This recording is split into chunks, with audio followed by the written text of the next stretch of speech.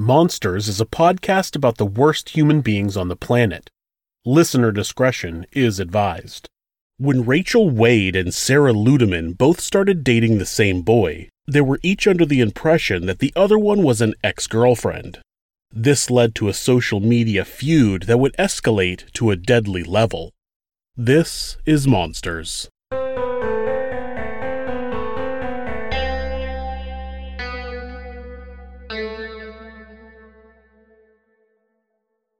A love triangle can be a consensual relationship between three people, but when we hear the term, it's usually referencing a situation where two people are fighting for the affection of one other person. Love triangles have been plaguing humanity for a long time.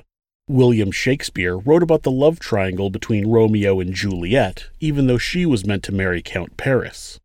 In the late 1800s, Queen Victoria's daughters had a secret love triangle with Prince Henry of Battenberg. More recently, you can read about love triangles in young adult fiction like Twilight and The Selection. Some of the highest-grossing movies have involved love triangles such as Titanic and Gone with the Wind. A love triangle will oftentimes end with at least one person being hurt emotionally. Unfortunately, sometimes it ends with someone being killed. In the Tall Hot Blonde case, Thomas Montgomery shot and killed Brian Barrett over a romantic rivalry with a woman online. Neither of them had even met in person. Spoiler alert, she wasn't a tall hot blonde in real life. When teens get into love triangles, it's unfortunately common for the other people involved to start attacking each other instead of the person who's doing the two-timing. Instead of walking away from a liar and a cheat, they get into a deadlock to fight for someone who generally isn't worth the effort. Rachel Wade grew up in Pinellas Park, Florida, on the Pinellas Peninsula just west of Tampa. Her mother, Janet, said she was a happy child who loved Disney princesses, reading, and drawing. She was upbeat and easily made friends. In high school, her parents said that her social life became more important than school and she started fighting against the rules. Her parents set a curfew, but Rachel believed that she should be able to stay out all night. Her father, Barry, told her, quote, "Nothing good ever happens after midnight," end quote. Rachel started running away from home when she didn't get her way. When she was 15 years old, police caught her in a car in the school parking lot with a 19-year-old boy. He was charged with a felony sex offense. On another occasion, police were called to her house after she had a fight with her mother. The police report states that Rachel grabbed a knife out of the kitchen drawer and then ran into the bathroom. Rachel's mother, Janet, learned that Rachel's downward spiral was due to her being boy crazy. She would do anything to get a boy to like her, and once he did, she didn't want to let him go. Most of her relationships ended on bad terms. In her sophomore year in high school, Rachel ran away from home 14 times and eventually dropped out of school. Her parents got her into counseling, and she spent her days working at a doggy daycare. Eventually, she ran away to live with a boyfriend about a month before her 17th birthday. Police were called to the apartment multiple times about domestic disputes, and eventually the relationship ran its course. Sarah Ludeman grew up in a house that was not far from Wade's.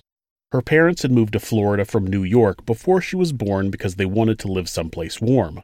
She was their only child who they didn't have until 16 years into their marriage. Her father was a taxi driver, and she would regularly ride with him in his cab, blasting country music on the radio.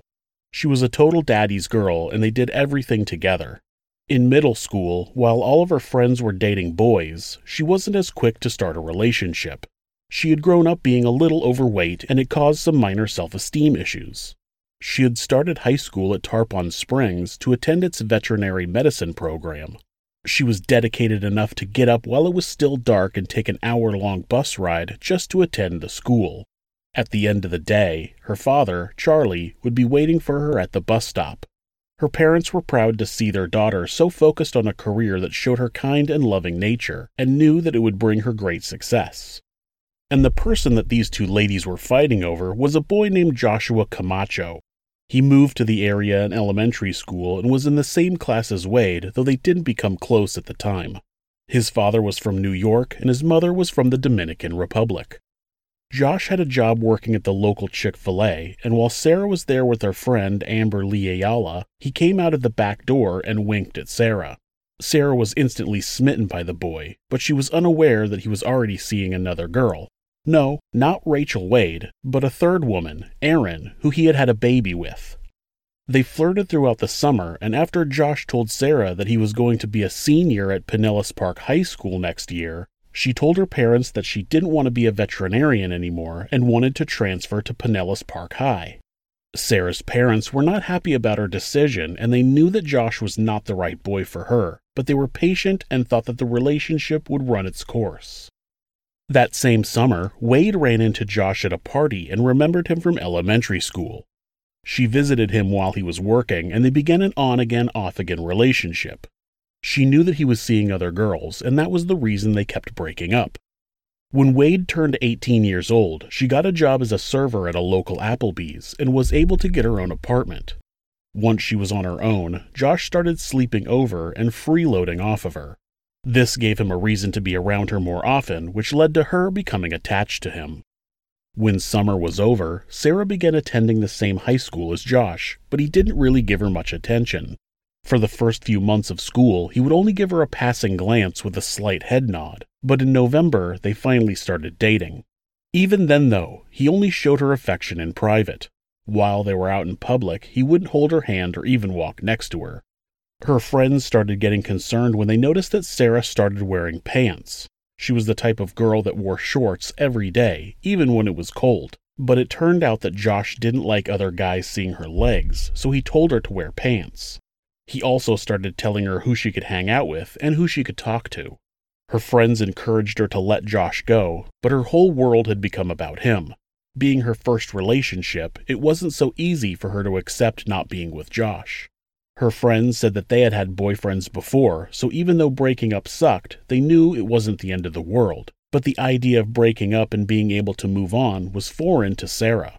She felt like she had finally found someone who truly loved her, and if she lost him, she would never find someone else. Wade's friends did the same thing. They listened to her complain about Josh's lies and cheating, and they didn't understand why she didn't just dump him and move on. She had dated lots of boys, and they said that she could date anyone she wanted. She was flirty and attractive, and had her own place, her own car, and a decent job. Like the boys she had dated before, now that she had him, she refused to let him go. Josh had his hold on both of these girls, even though he had literally nothing to offer them. Sarah's love of Josh became more like an obsession. She had changed her whole life to be with him. From changing schools and bailing on her career goals, to getting into fights with other girls over him. In the first 6 months of the couple dating, Sarah, who had never been in any kind of trouble before, was interviewed by police 6 times about public confrontations. Sometimes it was from fights that Sarah and Josh had in public, screaming at each other in the middle of intersections. Another time was regarding a confrontation Sarah had with his baby's mother in a movie theater parking lot. The next confrontation would all unfold over MySpace. You guys remember MySpace, right? Eventually, both girls knew about each other, but Josh would tell each of them that the other was his ex-girlfriend, keeping them both in the dark that he was still actively seeing the other. It was easy at first, since Sarah had a curfew of 11 o'clock p.m., and Wade usually got off of work at Applebee's after that. He also had Erin in the mix, but when she caught him cheating, she would yell and scream at him, but always took him back. When Wade saw a picture of Josh and Sarah on MySpace, she used the platform to send a message to Josh. She wrote about how she had been in love with him, but now she deserved better. When Sarah saw that, she left a comment on the post that Josh had already found better, meaning herself. Wade found Sarah's phone number and started leaving her threatening messages. In retaliation, Sarah and her friends went to eat at Applebee's while Wade was working and tried to trip her while she was carrying food and beverages. They also made a complaint that she spit in their food. One night, Rachel made a police complaint that Sarah and her friends ran up to her car as she parked at a Taco Bell and shot her with silly string. Sarah would drive by Wade's apartment and yell taunts. Wade would continue to call and make threats against Sarah, who once called the police to complain that Wade had called her 20 times over the course of 2 hours, threatening her. When police questioned Wade, she claimed that Sarah had sent her threatening emails. It was a situation that the parents and the police thought was only a teen rivalry that would eventually blow over. In the middle of all of this, Josh moved in with Wade while still seeing Sarah. Friends said that he liked it that the girls were fighting over him. He would tell them, quote, "Well, if you want to be with me, then you'll fight with her for me," end quote. I mean, I don't get it. He seems like a loser, but I've never been a teenage girl, so what do I know? By August of 2008, the threats were escalating. Wade was leaving messages for Sarah where she was threatening to kill her. Next message. Please tell me, Sarah, why you would be a dumb enough to put a brand new picture of you and Josh at the beach. Seriously, I told you to watch your back and not to chill with him. Now your ass is mine, and I'm guaranteeing you I'm going to murder you. I'm letting you know that now, because you know what? Josh might have played me, but bitch, I'm going to play your ass out too. Watch. You're a fat bitch, and I'm going to kill you. I swear on my life. Watch out your window when I get off work tonight, you dumb bitch. End of message. Instead of being upset at the boy who was lying and cheating on both of them, their anger was focused at each other. Next message. It's so funny how you talk and you want to sit there and say that my man was at your house. Then tell me what he was wearing tonight, Sarah. You're a dumb bitch for real. If you're lying, I'm going to find you and I'm going to beat your ass. If you're not lying, I'm going to find you and beat your ass, okay? You keep playing games. You're a pathetic little bitch and you're a little girl. Honestly, what do you have that's going for you that Josh wants you over me for? I got a job, have my own place. What? Seriously? He could get anything he wants from me. Any thing, not to mention that I look probably 10 times better than you. And you run your mouth. You still got your mommy and daddy's curfew, bitch, for God's sake. What why do you run your mouth, and why are you that pathetic? Please do leave shit on your MySpace, because that's old news, just like you and him are. So keep talking, Sarah. You don't know when to stop. You haven't learned your lesson yet, but I'm going to teach you it. I'm telling you now. Keep with me, Sarah. Dumb, psychotic little bitches. And I'm telling you now, I'm going to show you psycho. Keep with me. You're with the wrong person and with the one thing that I care about. So keep going, Sarah. Play your game, because I'm going to teach you how to grow up real quick. End of message. The harassment went on for months and reached its boiling point on April 14th, 2009.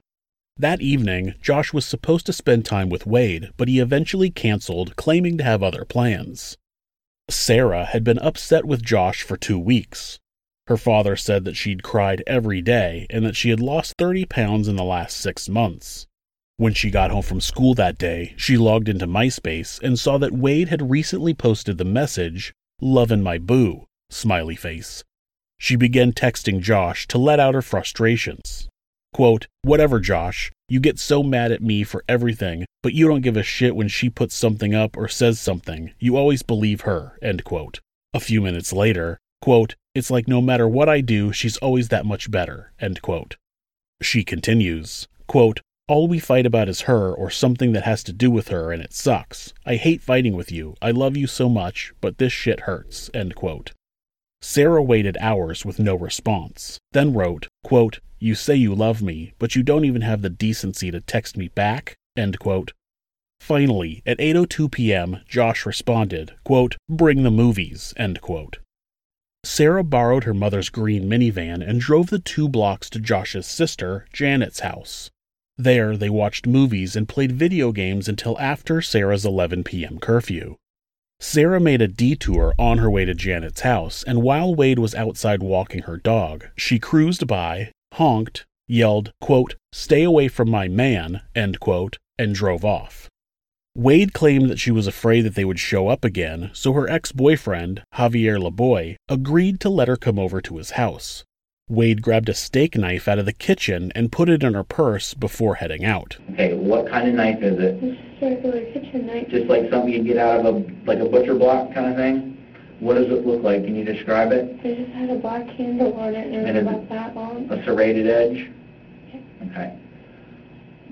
When you had it with you, you had it in the car with you, right? And you drove over to Javier's house. Why did you have it with you? Because they said that they were going to find my car and follow me, and she threatened to kill me. So are you telling me that you had it for some form of protection? Yeah, because I know they're going to jump me. I know Josh's family. Josh has hit me before. Josh's brother has threatened to hit me before. Do you have a gun or anything else? No. Okay, so that was your form of protection. Okay, so when you got in the car tonight to go over to their house, you had it in your hand, or you brought it with you. When you were arguing with Josh, you had it, is that right? I was in my seat. Okay, and did they tell you to put it away? No, I didn't say anything. Javier and Dustin didn't? No, Javier asked me why I had it, and he said, do you really think, I told him it's so, like, if they see it, they'll leave me alone. Hopefully they'd just go away. Okay. And he was like, because I guess Josh has come to his house with a gun before. He said that weapons don't scare them, and it wasn't going to do anything to them, and that was kind of the end of the conversation. He said, they're not going to stop at anything. Okay. She claims that she brought the steak knife to scare them off because she just wanted them to leave her alone, but she continued to taunt them. On the way to Javier's house, she stopped at Janet's house and sent a text message to Josh that read, quote, "Now I know why you're not talking to me, because you have her," end quote. Camacho texted back, quote, "That's right. I don't like you no more. Why are you down the street? Go home," end quote. She then drove up and down the street, yelling out of her car for Sarah to come out and fight her. Sarah was already late for her curfew, and when her dad texted simply, quote, "When," end quote, she texted back, quote, "Soon," end quote. And when the headlights from Wade's car faded away, she got up to leave. Even though it was almost midnight, Janet and one of her friends asked for a ride to McDonald's, and Sarah agreed. While on the way, they ran into a friend who told them they had seen Wade at Javier's house, which was only a few blocks away. According to the passengers with Sarah, Wade called her and said on speakerphone, quote, "I'm going to stab you and your Mexican boyfriend," end quote. According to Wade, Sarah made it to Javier's house and tried to run her over. After that, she jumped out of the minivan and came at her, swinging wildly. In the course of seconds, Sarah had been stabbed twice, once in the shoulder and once in the heart. Sarah fell backward to the ground. All right, Rachel, walk me through it. You're sitting there, they pull up, Sarah gets out, you go out to the street where she's at, okay? Because she's right in front of the car, okay? To the front of her car. What happened when you encountered her? She just started screaming at me, and she laughed at me and said I wasn't going to do anything, and then she realized that I had a knife, and she kind of backed up, and she started swinging on me anyways, and I just... When you say she started swinging on you, what was she doing? She started punching me in my face. Flailing at you? Yeah. Punching? And then I saw Janet coming around. And where were you holding the knife at the time? I just had it out to the side, and then I saw Janet coming at me, and I saw the other girl come around the back end of the car, and they were all screaming at me, and Janet was telling me that I was crazy and I wasn't going to do anything, and then, like, she said that she wished I would stab her. Who said that? Janet. Said, "I wish you'd stab me"? Yeah, she said, "I bet you won't stab me, I wish you would." And when Sarah was hitting me, I went to hit her, and I really did not mean to stab her. Okay. I'm not going to kill somebody. Tell me how it happened. She was hitting me, and when I went to hit her back, I had put one of my hands up, and I tried to hit her back and keep my hands in front of me. This is the knife. Show me how you were holding it. Okay. But now, if I'm Sarah and I'm in front of you, what were you doing with the knife? How did you have it? I had it out to the side, and she started swinging on me, and then when I went to put my hands out, she was swinging on me, and I tried to defend myself from her, and then Janet came at me from the side. Mm-hmm. And I guess I did not mean to stab her at all. How many times did you stab her? I guess once. Okay, do you know where it hit her at? No, I don't. I didn't see anything. I had both of them coming at me and Sarah hitting me to begin with. Wade claims that she didn't intend to stab Sarah. She was trying to hit Sarah back and just had the knife in her hand. I could see how someone could get cut if you're trying to punch them and you have a knife in your hand. 2 quick stabs to the chest seem a little less believable. Even if you're flailing your arms around, holding a knife the way she described, it would be very hard to accidentally stab someone in the chest with enough force to penetrate the heart. After you stabbed her, did she go to the ground, fall to the ground? I didn't see that. She was screaming at Janet after that. She was screaming, "Janet, get in the car, your kids." That's all she would say. And then I didn't see her. And I still heard her yelling her name. That's all I heard was, "Janet, Janet, get in the car." Okay. So Sarah didn't have any weapon with her at all, right? She wasn't carrying a bat or a gun or a knife that you saw, right? Okay. And you went out and you met her in the street, came up to her side of the car where she was getting out of, is that right? I stepped in, in the front of my car, yeah. And then when she started screaming at me, and then Janet started coming around the side, so I walked over a little bit further. But initially it was just you and Sarah, because you said Sarah was, and is that how your lip got hit? I think Janet did that. I don't know. Sarah kind of hit me in, like, the side of my head more than anything, and my stomach once. But when Sarah was hitting me, I saw Janet come this way, and the other girl got out of the other side of the car and walked around from the back towards me. Okay. So after that was done, and I know you said you were being dragged around by Janet and whatnot, when you went back up to the house, what did you do with the knife once you had it? I threw it. Where? Towards the neighbor's house. If you're facing Javier's house, to the left side, just in the grass, over the fence, what? Threw it up. I don't know where it landed. Up on the roof? I don't know if it was on the roof or in their backyard or I just threw it. And how long would you say the knife is? Probably like that.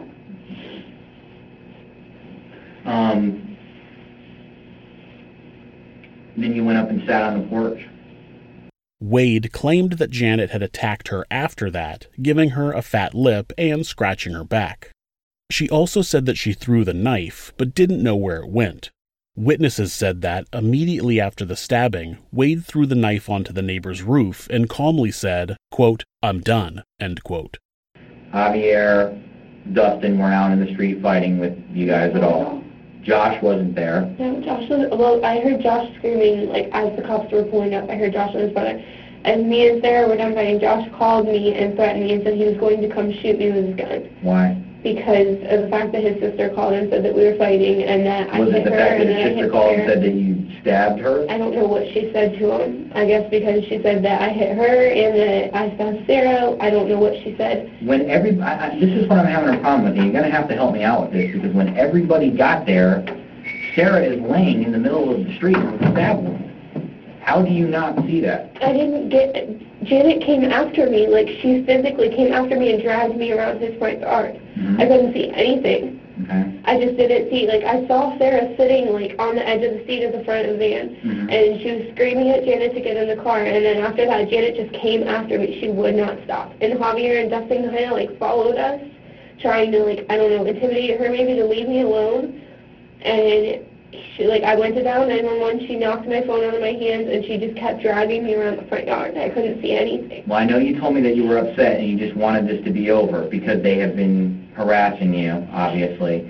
Was tonight kind of just the final straw? Is that what the deal was? I didn't want anything to do with any of them. Right. I didn't want them to call me anymore. But you brought a knife with you for a reason. Because they said they were going to follow me to my apartment. But you also said that you had enough of it, and when I asked you why you just didn't run into the house when they come pulling up in a van, your response to me was, what? I don't know. I'm tired of running and being scared. I don't want to hurt anybody. I don't. My parents did not raise me that way. Okay. I know that, but you did tonight. I did not have any intention on stabbing her. You had the knife in your hand. How do you think that blade came in contact with her? You said she was like trying to hit you. Hit her back. Okay, well, how do you hit somebody with a knife in your hand? You're going to have to show me. So I was just swinging at her. I just had it, and I was swinging at her. She kept hitting me, and I just started swinging back. With the knife? With both hands. Okay. Yes. Show me how were you overhand, or was it like both, this, or what? Everywhere. Just all over? Because that's all she was doing to me, and I saw both of the other girls coming after me. Okay. Wade says that Janet called Josh, and she may have as well, but it was Sarah who managed to get to her phone and call Josh, telling him about the fight and possibly about being stabbed. After that, Josh called Wade and asked where she was, and she told him. According to Wade, while on the phone, he also threatened to shoot her. This is also where she claims that she didn't want to have anything to do with them, but she still pulled up to Janet's house and texted Josh and drove up and down the street, taunting Sarah. Once Sarah was stabbed, Javier called 911. What is your emergency? We have someone on the floor that's been stabbed. We need an ambulance ASAP. Where is the person that stabbed them? She's on the floor. The person that stabbed them? She's right here too. Where are they? She's right here in the driveway. Where is the knife at now? She's in her hands, and they're fighting. We gotta hurry up and be here, quick. Sir, they're already on the way. This isn't slowing down at all. Stay on the phone for the police department. There's clearly a fight going on in the background, which would support Wade's claim that she was attacked, but this audio is from after the stabbing, so this is probably the fight between Janet and Wade, as described in the interrogation. She's on the floor. Who stabbed her? Here. She's getting inside. You guys gotta hurry. Calm down, sir. They're on the way. The police are on the way. Just tell me what happened. They tried to jump her. She pulled out her pocket knife, trying to defend herself. By the time we got to them, she was already stabbed. She was on the floor. She was stabbed in the chest. Stabbed in the chest? Yes. Okay, just stay on the phone with me, okay? Right. Where's the knife now, sir? I have no idea. Okay. Try not to, okay, if you find it, don't touch it. The officer's on the way. Just stay on the phone with me a minute. Okay, the officer's on the way, sir. Is the girl on the ground, is she breathing? Is she breathing? PD, can I ask, sir, this is a 911 operator. Is there any serious bleeding? Is it spurting or pouring out? Is it bleeding? Is it pouring out? Is it pouring out? Is it pouring out? They need to know. They need to know. Oh, it's crazy big. Get your shirt here. Here. Take my shirt. Keep pressure on it. Yeah, take a clean, dry cloth and put direct pressure on it. They said the cut is big. They said the cut is big. Okay, tell them if they're putting pressure on it, do not lift the cloth up to look at it. Just keep direct pressure on it, constant pressure. Janet, keep pressure on it. Don't lift it up. Keep pressure on it. Okay, is the patient completely alert? Is she alert? Janet, does she know where she is? Is she alert? No, she's not. Not alert? She's foaming. She's foaming from where? From her mouth. From her mouth? She's just laying there. Okay. I do have help on the way out there. I want to make sure they keep pressure on the wound, direct pressure. Do not lift it up at all. Okay. Okay, just don't move her unless it's absolutely necessary and reassure that help is on the way. Javier says in the call, quote, "They tried to jump her," end quote, meaning Sarah, Janet, and the other girl tried to jump Wade. This again would support Wade's claim that she was defending herself. He may have seen the fighting between Janet and Wade after the stabbing and only assumed that they came to jump Wade. Josh ran from Janet's house the 2 blocks to Sarah's house and told her dad that she had been hurt. From there, they drove together to Javier's house. By the time they got there, Sarah was surrounded by paramedics. They rushed Sarah to the hospital, where she eventually died from a stab wound to the heart. At the scene, police say they found Wade sitting on a bench in front of the house, smoking a cigarette. She told police which way she threw the knife and was taken to the police station for questioning. While there, she didn't know how badly Sarah had been injured, but once the police got confirmation, they let her know. Here's the next thing that you need to understand, Rachel. Okay, when I was down at the hospital, okay, I saw where she was stabbed at. Okay, it looks like she has 2 stab wounds. All right. The next piece of information that you need to know is that she is dead. Oh my God.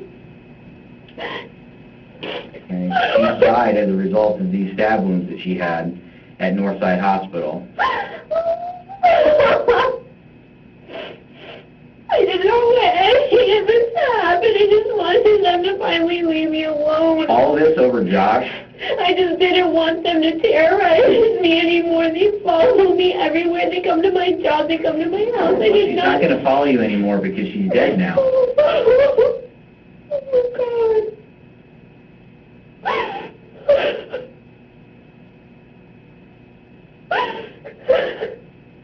Rachel Wade was placed under arrest and charged with the second-degree murder of Sarah Ludeman. While in jail awaiting trial, she made phone calls to friends and family talking about what she was going to do when she got out.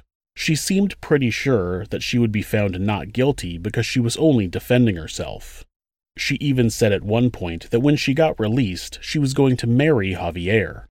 The trial began on July 20th, 2010, and the prosecution used all of Wade's communications against her. The voice on the other end say, "I am gonna stab you and your Mexican boyfriend."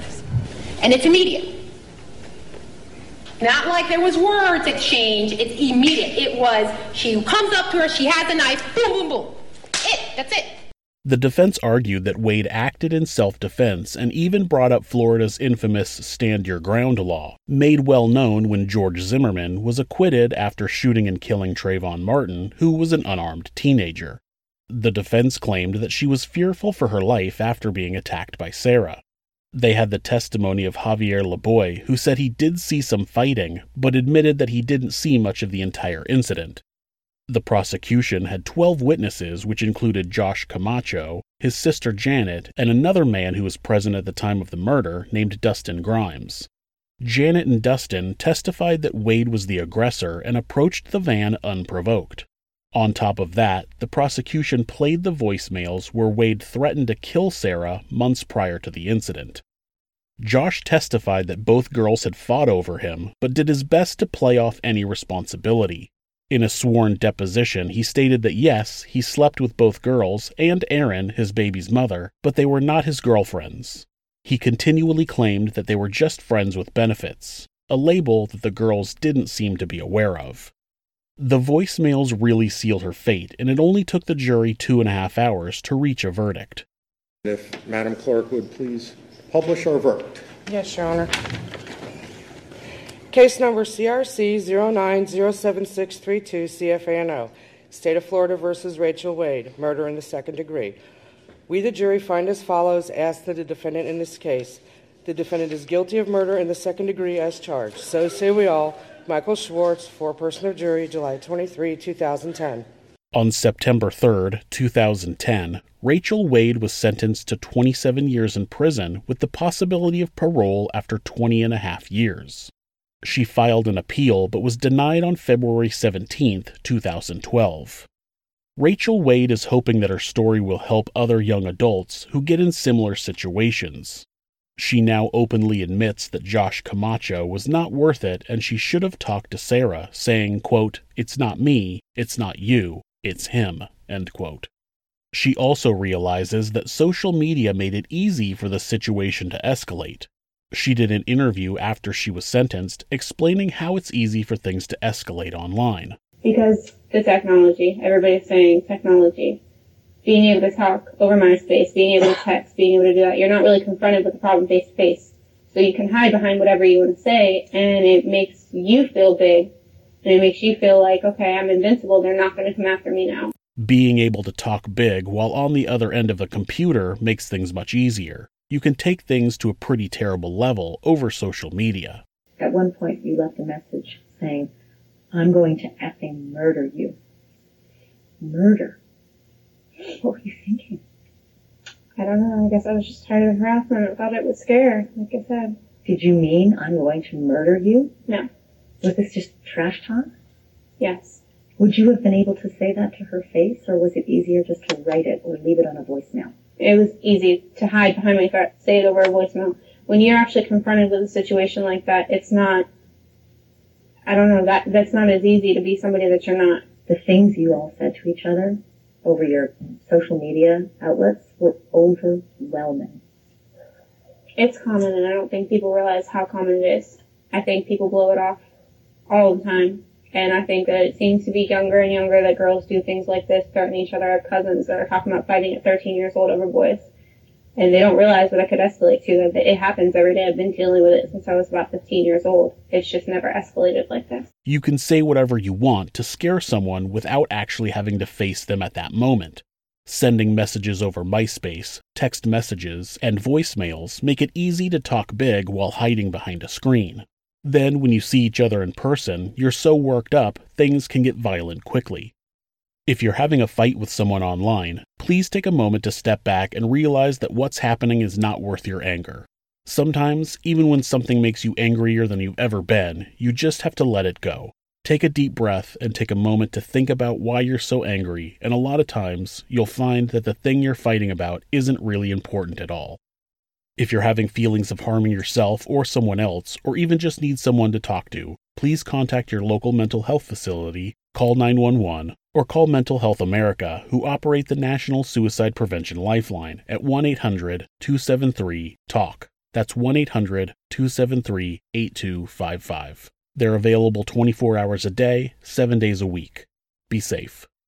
Thanks so much for listening to this podcast. If you enjoyed it, you can help us out by leaving us a review or rating on whatever podcast app you listen through. You can also subscribe to the show to ensure you don't miss an episode.